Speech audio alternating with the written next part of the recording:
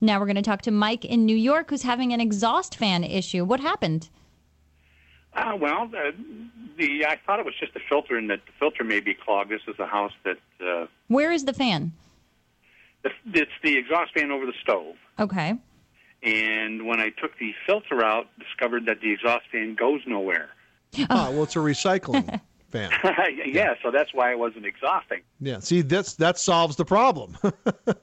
If I lay the ductwork in there, can I put just a 90-degree turn after the fan, or do I have to do this gradually with a curve or a couple of 45s?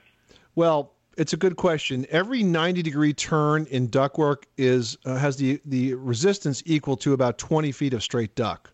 Wow. So can you put a fan inside the ductwork to sort of conduct it along? The fan might be strong enough, and if it's a kitchen exhaust fan that's designed to be ducted, the fan's going to be a little stronger than the kind that are not designed to be ducted. I hope you're not thinking about using the same one, because you probably can't. You probably want to get a new one. Well, I wasn't thinking of that, but if that's what I have to do, that's what I have to do. Yeah, I would. And you want to try to put in as few turns as you possibly can. So just good duct design would involve you putting in as few bends into that run as you can, so you get the hot air out as quickly as possible.